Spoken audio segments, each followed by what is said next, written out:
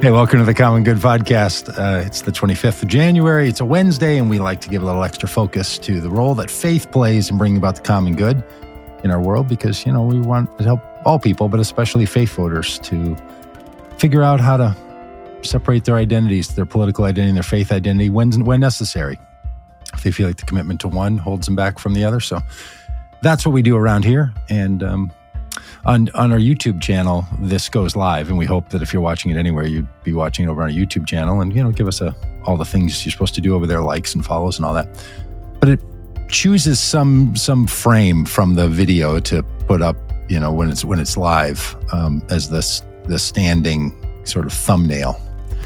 And for whatever, maybe it's just because we're always making ugly faces, but it's just amazing how the faces that we have, any of us who are on here, just really capturing our essence.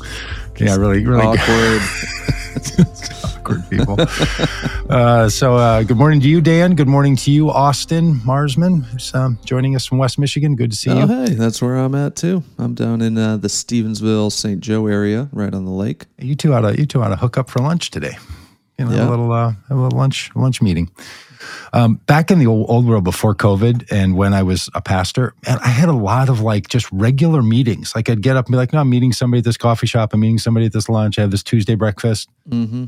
Since partially leaving that job, and then COVID, I just stay in my basement and think, "Did I shower yesterday?" Or I think so. Yeah. So I don't get out much.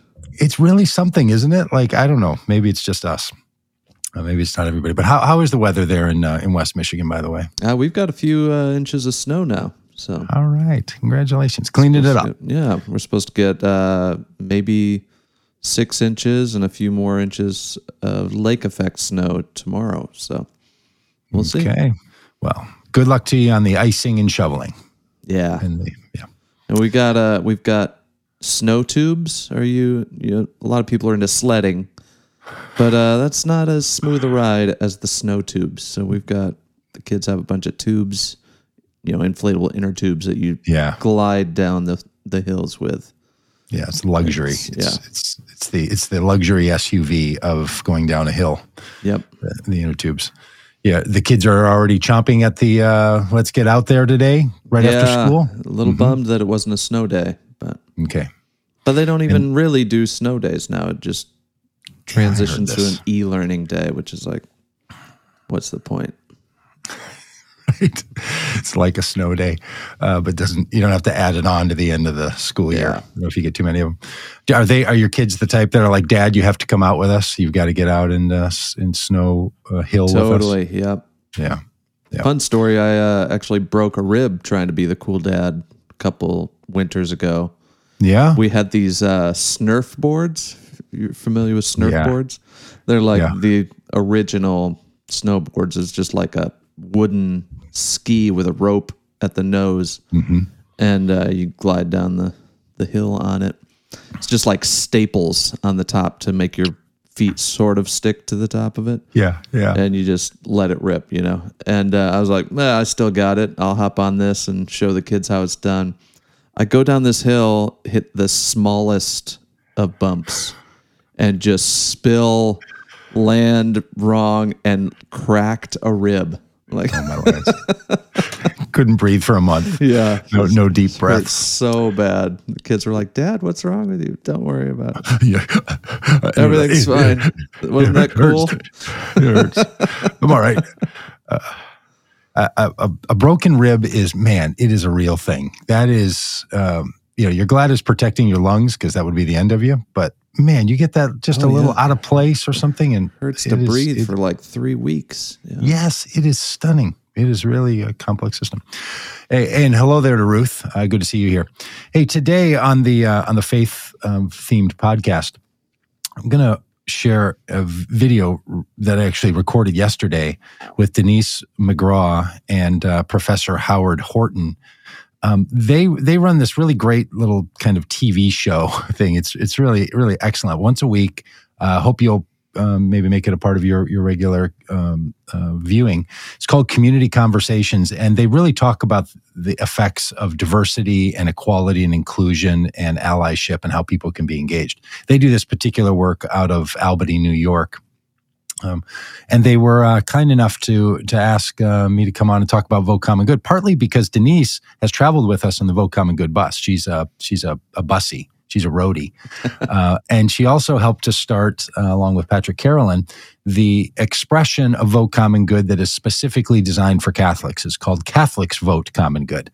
And it was important to create an effort that had Catholic in it, because so many people's faith, the way we think about our faith in the United States tends to be with really important descriptors and adjectives. You know, you're not just Christian, or you're not just faithful or something. You're a particular type. So you might be a Catholic, or you might be a Protestant, or you might be a Presbyterian, or you might think of yourself as an evangelical or as a spiritual but not religious. Like there's some qualifier that's in there. And those identity markers are really important for people. So our effort of Catholics Vote Common Good is the same stuff we do all around, but want to be sure we're inviting Catholics anyway. And Denise has done a great job of organizing all that work. So it's a bit of an insider conversation that we had over on this other project that she's up to. It's other things she has going on. So it was really, really quite a fun conversation. And I thought that what came out of it would be super interesting for other people to listen to, because so often on this podcast and live stream, we don't often talk about the origins of Vote Common Good, how and why we got started, what we're really doing. Like we're not describing what we're doing around here. We're just doing it, right? So I thought it might be interesting for you to hear these descriptions of what we're doing. Our organization has a chance to talk about what we do with a lot of different groups. We're on a variety of podcasts. We're in news articles. We're talking to organizations about what we do. And it struck me that so often people in those settings get this like clear, distilled sort of explanation about what we're up to and how this all came about and what the role of Christianity plays in Vote Common Good and Christian voters and faith voters of all varieties and all this stuff. But then people who are on the receiving end of a lot of our content don't often get that kind of a description because we're busy doing it. You know what I mean, Dan? I mean, it's kind of a curious thing, right? That the more experiential side is what people who are in our stream get, and the more distilled explanatory side is what other people get. And I think the two really go well together. So we thought thought today we'd show you that conversation, and maybe you'll find that helpful as you sort of describe to yourself and others, hey, what is Vote Common Good, and what are they up to, and what is it that they're doing? So yeah, I think we assume that people have been with us from the start and kind of know what we're up to, but folks are finding us every day on YouTube or Facebook or the different pages we're at. And so, I think this is a great catch you up to speed episode of how did we get started? Why did we get started? What is it we do? And why do we do it? Yeah. And it's also interesting because what Denise and the doctor are doing on this show is they're talking about, the role of diversity and equity and inclusion and allyship. And so many of the things that we do at Vote Common Good come out of that same work. Dr. Horton does work, he'll talk about this in the podcast that we'll show, or in the video that we'll show. But he does work in community development. And that's a language set that operates inside of a certain social engagement sector of society. We also do community development work, but we don't tend to call it that. We use a different set of terms and descriptors for, what we're up to and what we're doing. But they're very similar projects and very similar activities. So that becomes a part of it. And I think people will like the conversation, I hope, and will certainly like Denise and Dr. Horton, and think that you'll find some really strong value in it. So you can find all of this over at their page. I need to sort of get that up. If you search for Community Conversations on the social media places, and diversity, equity, inclusion, and allyship, and we'll put this in the notes here on the thing. So down below, after the podcast is up and the YouTube channel is up, you'll have a chance to find what they do. They do it every Tuesday, and I think it actually goes out on public access television. That's awesome. Yeah, I mean, I don't know if you remember watching Saturday Night Live back when they had, Wayne's World on, and it was, community television, and that is so lodged in my brain that many days I try to think that's not what we're doing here. This is not Wayne's World. we're doing this on the internet and streaming, on Twitch. We're not just on some community local access. Yeah, but. We If really this should were be on Wayne's local World, access. I would love it. Yeah. Yeah. We should find some way to get on local access. You could just reach behind you there, grab that cherry red guitar, right. and hit it. Wayne's World. Really something. Okay, so do you think we need any more explanation? Do you think we need any more? Denise says, "Party time, excellent." That's me. Oh, and there's Denise right there. Yeah. I mean, how meta is this? Now, Denise is going to be in the comments commenting about a video where she's interviewing you. It's a lot. And also, hello to Dora. Hey, Dora. Dora, if any of you have watched our documentary pieces for the documentary we were making about the border, Dora is one of our participants in that. She traveled with us, is one of the speakers. Dora Rodriguez is one of the best that you'll ever know. So hi, Dora. Good to see you. Hope all is well. And we're coming back to see you, Dora. And by the way, friends, we are going to be heading back to the border. That's our plan anyway. So some details coming together on that pretty soon. Hey, if I mentioned the use of the phrase "without further ado," have I given you my thing? No. So I don't know why in podcasts and YouTube videos, of which I consume a lot, when people are setting up something that's about to happen, they will use this phrase, "without further ado." Mm-hmm. And it's the only time I ever hear that phrase. Like somehow it's like, first of all, who's whipping out the French? And secondly, like, why does it seem like it's something you would say when you're hosting a video or an audio stream? Do you hear it too? Well, I have said it, and I was even scripting out an intro for a podcast the other day, and I was like, I wrote it out, and I was like, that's so weird to say. I can't say that.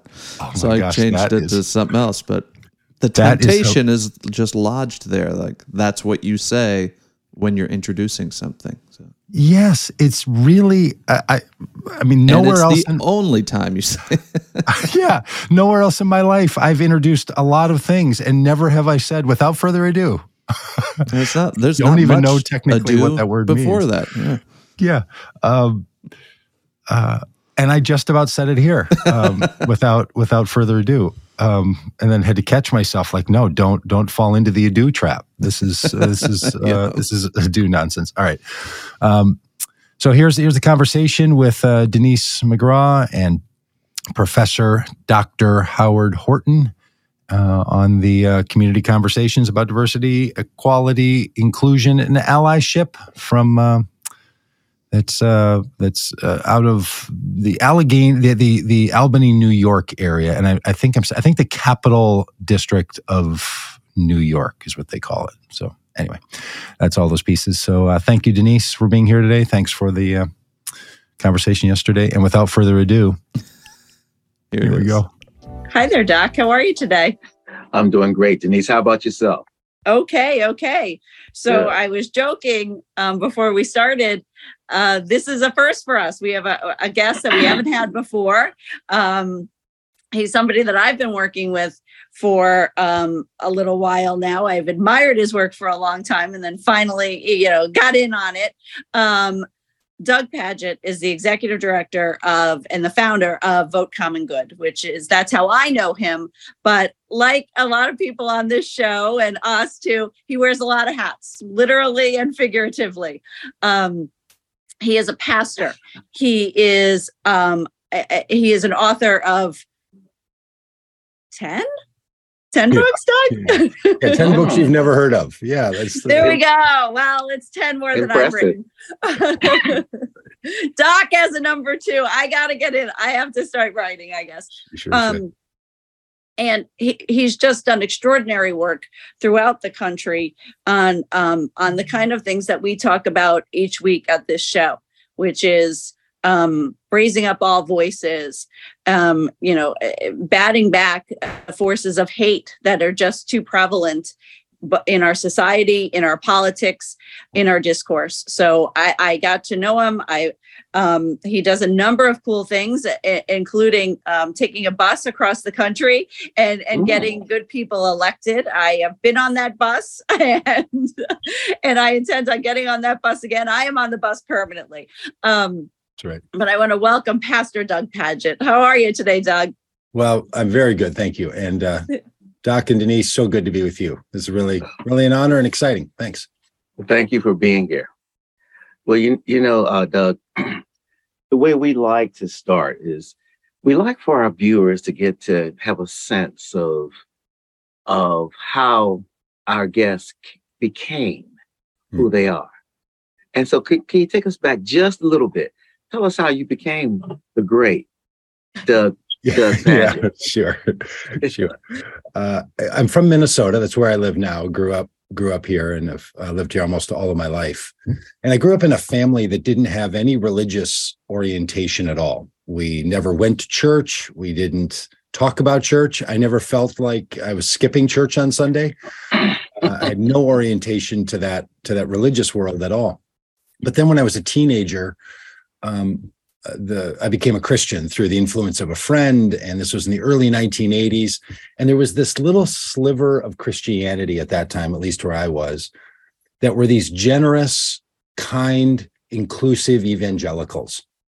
They were the kind that, were sort of thought of when you thought of Jimmy Carter as being an evangelical president, that kind of person. And so I fell in with that group. And the story of Christianity became really interesting to me. It kind of fit my life and fit where I was, and I got in deep.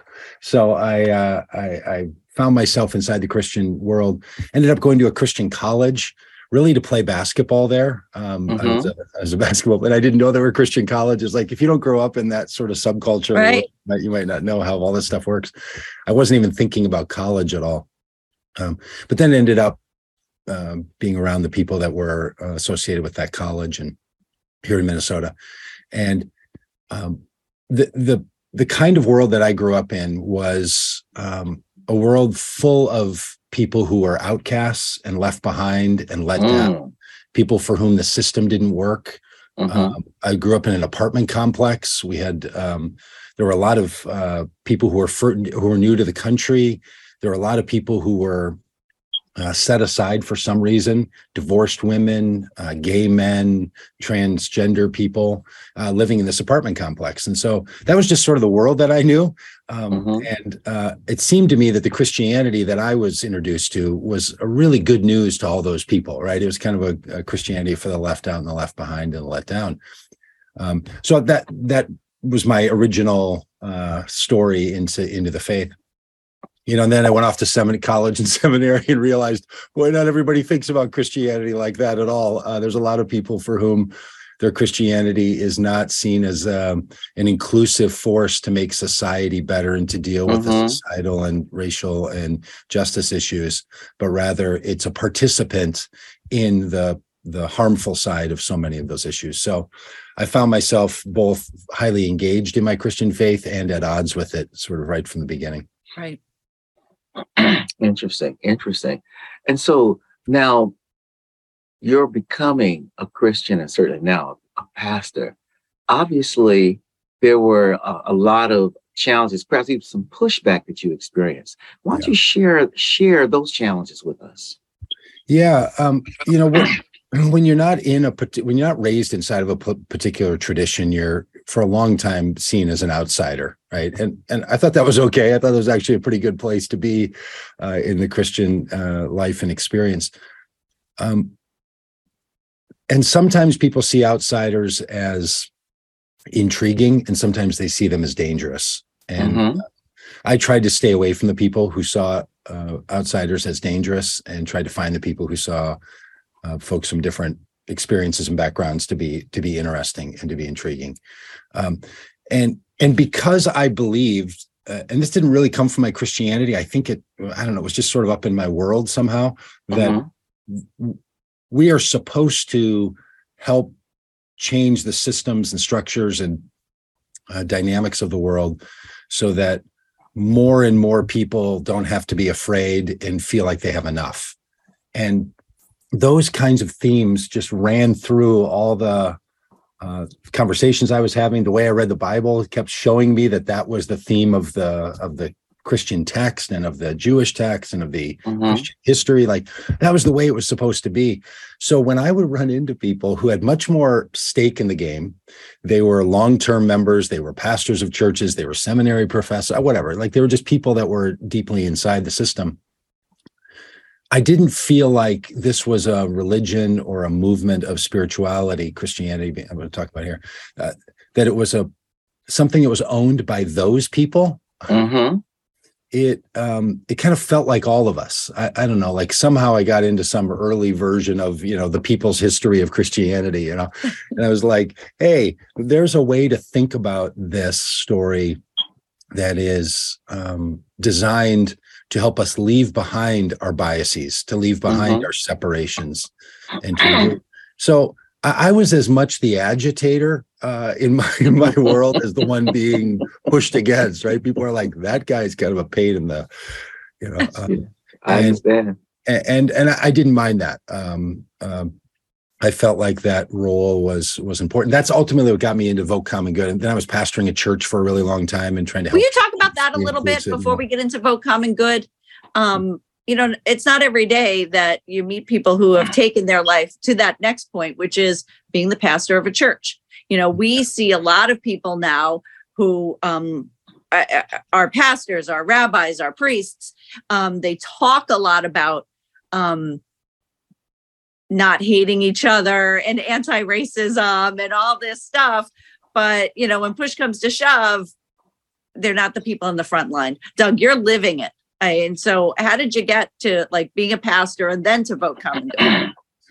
Well, I assumed that if there was going to be a kind of church that I thought should exist in order to embody and carry and push forward this narrative and notion, if these kinds of churches were going to exist, somebody had to make them.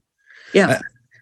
I studied anthropology and sociology in college, and that world allowed me to recognize that human systems and structures are created by people. When you start doing sociology and you do ethnographic research and you start hearing stories, you realize things don't just exist. Like, there's a few things, I guess, in nature that are just here. There's forces that are alive and well, but all the rest of the stuff that we're involved in, it has people's fingerprints all over it. Like, it's not a whodunit. We know who makes the systems and structures that we have, and there's people, and you can talk to them and they'll tell you why they made things and how they built them, and people made it. So I always assume two things. One, if people made it, then people can change it. Right. And if we don't change it, whether that's our laws or our system or our structures or our habits or our behaviors, then that's a choice we're making at some level. Right. And we might not have full agency, but it's something that we are culpable of. Our DNA is all over this crime scene. Right. So if we made it, we can change it, and we can make it. So I came from the kind of world that was just full of entrepreneurs, and, in the evangelical subset of Christianity, people just start things all the time. They form organizations, they start churches. When I was hanging around my Catholic friends who were, studying to be priests there, and I was telling, I was working on starting churches, and they would be working in other spaces like college ministries at campuses and doing very similar kind of work, right? Yeah. But I was like, no, I'm going to start a church. And they would just smirk and be like, yeah, you Protestants, you can't just start a church. Like, that is what I think when I hear that. Like, the church exists, right? So when I'm around those people, I say, well, we're starting a congregation, right? We're starting an outpost. We're starting one of the places, right? So you begin to realize, well, there's all this different language. There's all these different ways that we frame this. And they're all great and they're all helpful. And we really need one another's perspectives and accents on this in order to understand more deeply what it is that we're talking about. So I just thought we should start churches. In the world that I was in, it was all entrepreneurial startup stuff. You started with no money. You rallied up a group of people. We had a lot of people in their early 20s and college-aged people. I was 30, 31 or something like that. And pastors, by the way, tend to start and lead churches within 10 years of either side of their age. So one of the things that you see when you go into churches is you find the primary leaders and you look 10 years, maybe 15 years either side of them, and that's going to be the makeup of the congregation. This just tends to be a truism in church work, really all around the world, actually. So I was about 30, 31. So I had a church with a lot of people in their 20s, few people up into their 40s. I was there for 20 years. So, we just all got all together. Yeah. But and we were starting it with what we had. Like we were house-made, kind of place. We weren't starting a franchise. We weren't opening another Chipotle. So we weren't doing a Presbyterian version.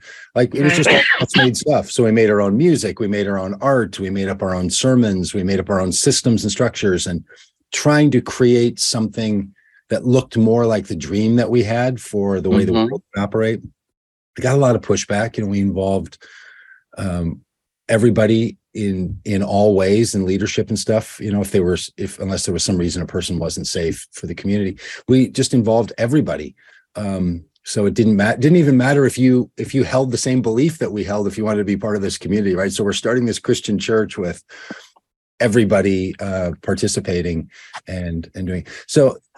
So that was a kind of democratized version of Christian spirituality in the early 2000s, and I was working in that area for a long time. So that's what I was up to. And in a lot of ways, the work I do in Vote Common Good and politics and all is really an extension of that same thing. Like to me, it's the same impulse. If someone were if all this stuff that I did back then was music and we were at a dance club and someone were mixing the 2000s music, they could end up into the 2023 music, right? It would sound different, and it is different. I'm not pastoring in that specific way anymore, but it really is about the same kind of impulses inside of a different setting. So to me, it all sort of moves together. For other people, it's separate photos. Tell me about this picture. Tell me about this picture. And to me, it's a moving film that just moves from one to the other. So it's interesting that you put it that way, because when you were talking about your congregation, your church, and the music and that to me was what my experience of being on the bus and being part of Vote Common Good was. The music plays an enormous part of what you're doing out there on the road, and and engaging a lot of different voices and a lot of different folks who may have different perspectives in some aspects, right? On the edges, we might do things a little differently, but at the end of the day, I always felt like the folks on the bus and people who are part of all this had the same heart, had the same vision of where we were going. So what's Vote Common Good, Doug? How'd you get there? Yeah. So these are Doc's questions, but you're my guy tonight. So. I'll take a back seat today. I'm glad to tell both of you about it. Vote Common Good is a nonprofit organization that exists to reach out to faith voters, specifically the people that I know well, evangelicals and Catholics, mainly white evangelicals and white Catholics, who have found themselves, because of the systems and structures they've been in religiously, tied into a political ideology and political party that came as a package deal. For a lot of people, their religion and their politics were wedded together, and they didn't really feel like they had a choice. Sometimes in our world, we joke it was like you pulled up to the Wendy's and you ordered the number 2, and it just came with the fries, right? And you told yourself you weren't going to eat the fries, but you ate the fries, right? So a lot of people end up going to a church, say an evangelical church or other kinds, and they get into it and they believe in it and they join the people in their work and life in the world. And the next thing they know, there's a political agenda and ideology and commitment that goes with that. And for a lot of people, separating those two identities, their religious identity and commitments and beliefs, from their political identities and religion and belief, is really difficult, even when they're at odds. So what we've realized is this is an identity issue for people. Well, most things are identity issues. You talk to your therapist friends and they're like, a lot of issues people are dealing with. It's about the story we're telling ourselves and how we see ourselves in the world and all this. So what we did at Vote Common Good was to start an effort to specifically help people who were trying to separate their evangelical and Catholic or Christian identities from their Republican identity. not because we were telling people we didn't want them to be Republicans. That was their choice, right? We were trying to help people who didn't want to be Republican and didn't know how to separate those two things from each other. So that was the struggle that people were having. And we met so many people along the way for whom they just couldn't figure out how to leave one behind without the other. And frankly, if they were going to have to give up their faith or give up their political aspirations, they're going to give up their politics. In other words, they're going to keep voting for some, because they're like, well, we all make excuses and rationalizations and reasons for what we do, right? And I don't use excuses and rationalizations lightly. They're really important. They're what motivate us, to do all the things we do, both good and regretful in our lives. So that's what Vote Common Good is, essentially helping people decide if they want to separate those identities so that they can decide what they want to do and have more agency and more freedom to do it.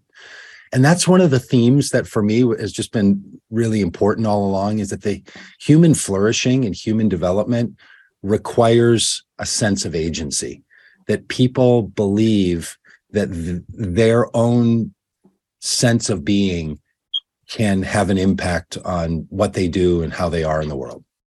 And if you can help people have more of a sense of connection to the beliefs that they hold, they tend to be more healthy people and put together better beliefs, right? It's just one of the things that works. And politics is not built that way. Boy, I'll tell you, I mean, we work with politics, and it is as binary as religion. It's as binary as sports cheering, for one or the other. And the way you see yourself is in opposition to the other. And, that's just a human developmental stage of recognizing oneself. And when you need to grow and develop, you have to create other ways of seeing yourself in the world. So that's what we're doing, is helping people find agency. The way we do that is both working with voters and working with politicians. So when we work with voters, we do a lot of media, we do a lot of communication, we try to help tell a story, we try to connect a community of people so that if someone's making a political or religious change of some kind, they know that there's some people they can be with. Because human beings are social creatures, and we are going to form ourselves into societies and communities, and we will be wrong before we want to be alone every single time. There is just no doubt about it. And so we know that a lot of people need a group, a community, a narrative that helps them understand who they are now, especially if they've been demonizing the people that they're becoming. So if they were afraid of that group of people and now they're becoming that group of people, oh man, they're just like, I don't know how to tell the story of my life. So that's what we do. And big part of that is we travel the country. So that was a long wind up for this pitch. No, we get on buses and drive around the country and hold events in places where we know the kinds of people are that we want to talk to about all this. I heard a lot of good things there. First, you talked about entrepreneurship, something that I'm about and also that I teach. But you also talked about something else, although you didn't use the term. You're doing community development. It's something else I teach and I do. And the fact is, what you are creating a safe space for those evangelicals who, in fact, don't want that right-wing political orientation. A safe space, so they can say, okay, yes, I can have my religious beliefs and still have a different set of political beliefs. And there's a place for me. I don't have to feel like I'm on the outside. And so you're giving them a sense of comfort so that they can actually be who they truly are. Mm-hmm. And that's a very important mission. It's also a very important service. And I applaud you for that. For sure. So now, where are you going? I mean, obviously it's 2024 coming up, but yeah. But where do you see your organization going for the? We formed in 2018 as a direct response to what we saw happening with the election of Donald Trump, who could not have been elected without the overwhelming support of the kinds of communities that we're working with. Mm-hmm. And we noticed that Democrats had basically given up on reaching out to voters who fit the demographics that we like to work with. So we wanted to move in both areas. We wanted to help the democratic system at least ask for the votes of these people, not just ignore them, or worse yet, ask them to, not be part of what the Democratic agenda is up to. Because the Democratic Party doesn't have it figured out. The Democratic Party doesn't have all the answers. The party systems are supposed to serve the people and not the other way around. And they need to include the people from this community just as much as they include the people from all the communities. And we're trying to help them figure out how to do that. So that was a big piece of the work, is the real problem that came with Donald Trump. In some ways, when the coronavirus hit, and a lot of us watched public health officials come to the forefront, and we realized, hey, these public health officials have been doing this stuff for decades and decades, right? You just never heard of them or thought of them, or didn't even know what public health was if you heard about it. And all of a sudden there's, an Anthony Fauci and a CDC director and all these people. And you were like, oh, in this emergency situation, because of this virus, the roles that these folks can play are really important.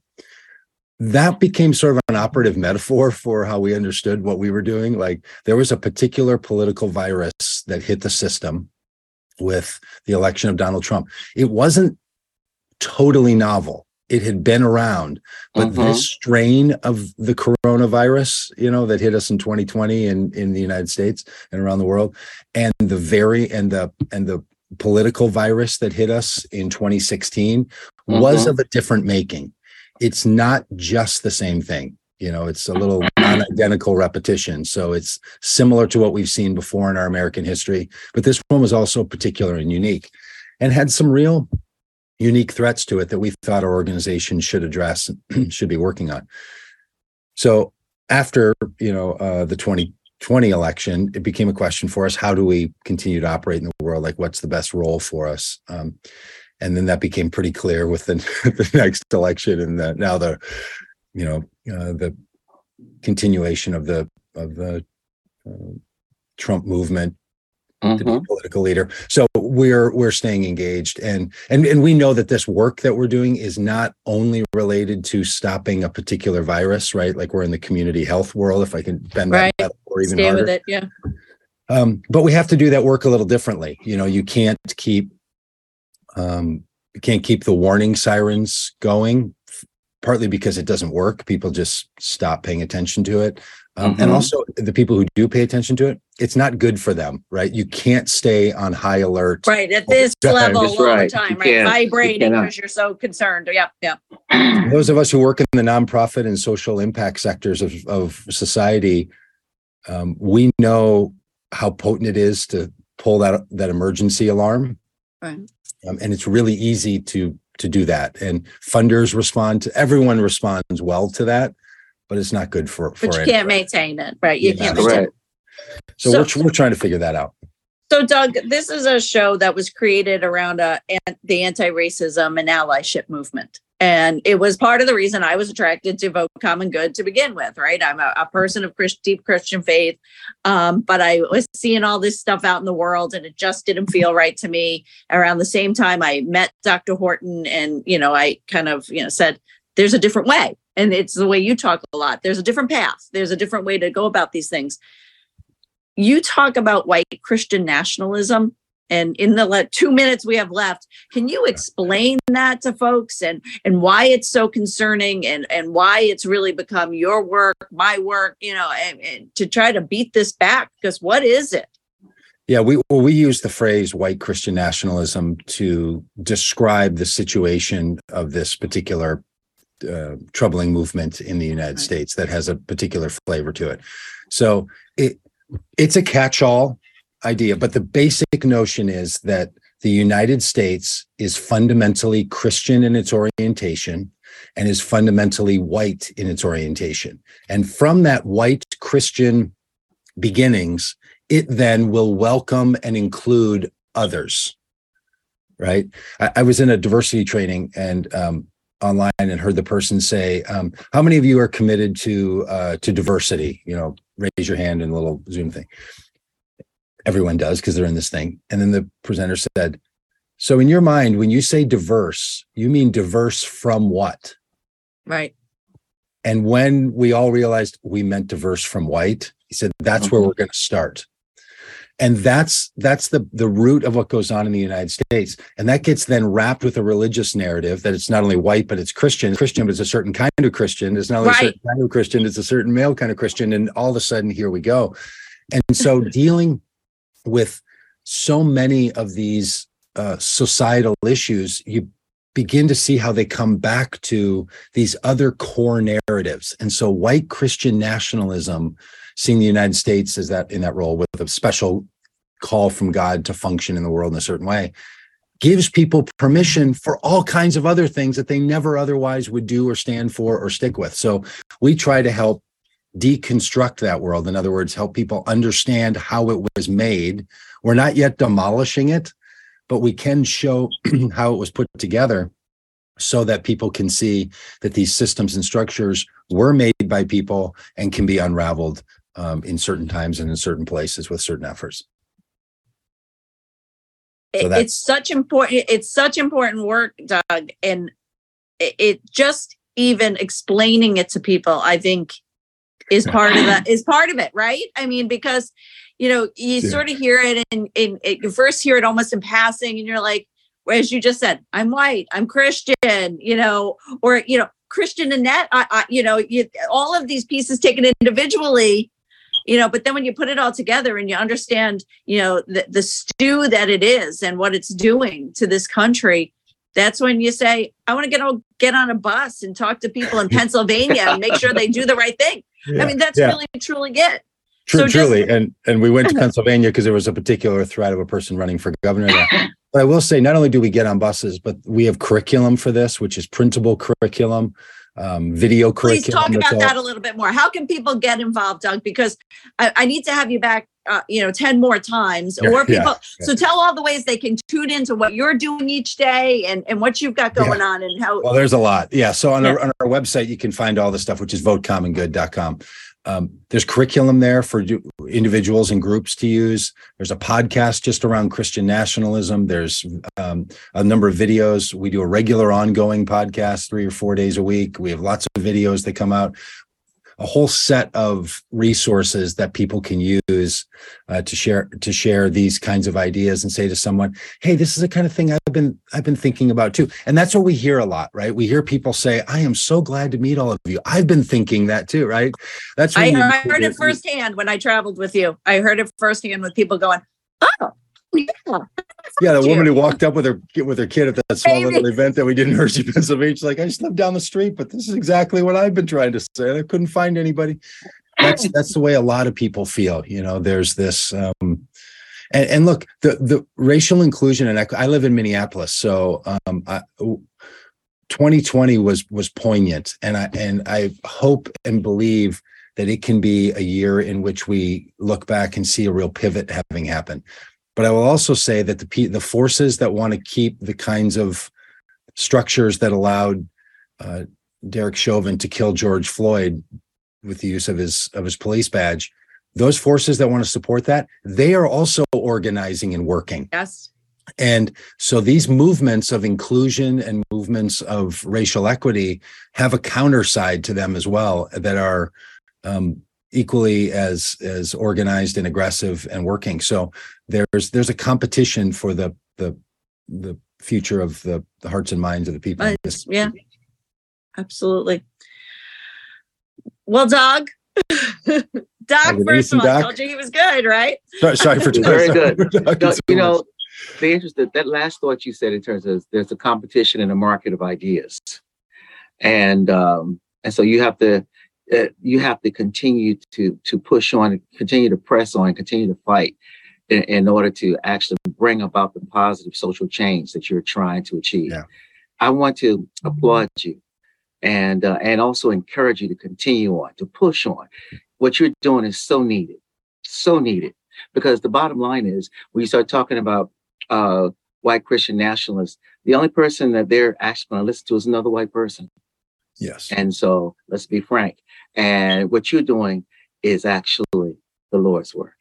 Thank you. Well, Doc, thank you very much. Thank you for pointing that out, Dr. Horton. You're probably one of 2 or 3 white people we've ever had on this show. Yes. So there you have it. Might be 2 or 3 too many, but thank you for having me. At 7:00 and go, who's that guy? It's just not the normal guests we have, but what you're doing is so important. I know it becomes so meaningful to me. I know it can become more meaningful to so many people who watch this show each week. So, Doug, I'm going to put you on the spot. Please, if we can have you come back, especially as, political season warms up and what your schedule is going to be and where you're going to be around the country so that people can, connect with you. Once again, it's votecommongood.com. They're on all kinds of social media. My phone beeps when he goes up with one of his broadcasts, and I always catch a few minutes of it because they're talking about all kinds of really cool things, and it's good people talking about interesting things. I can't think of a better way to include something in your day.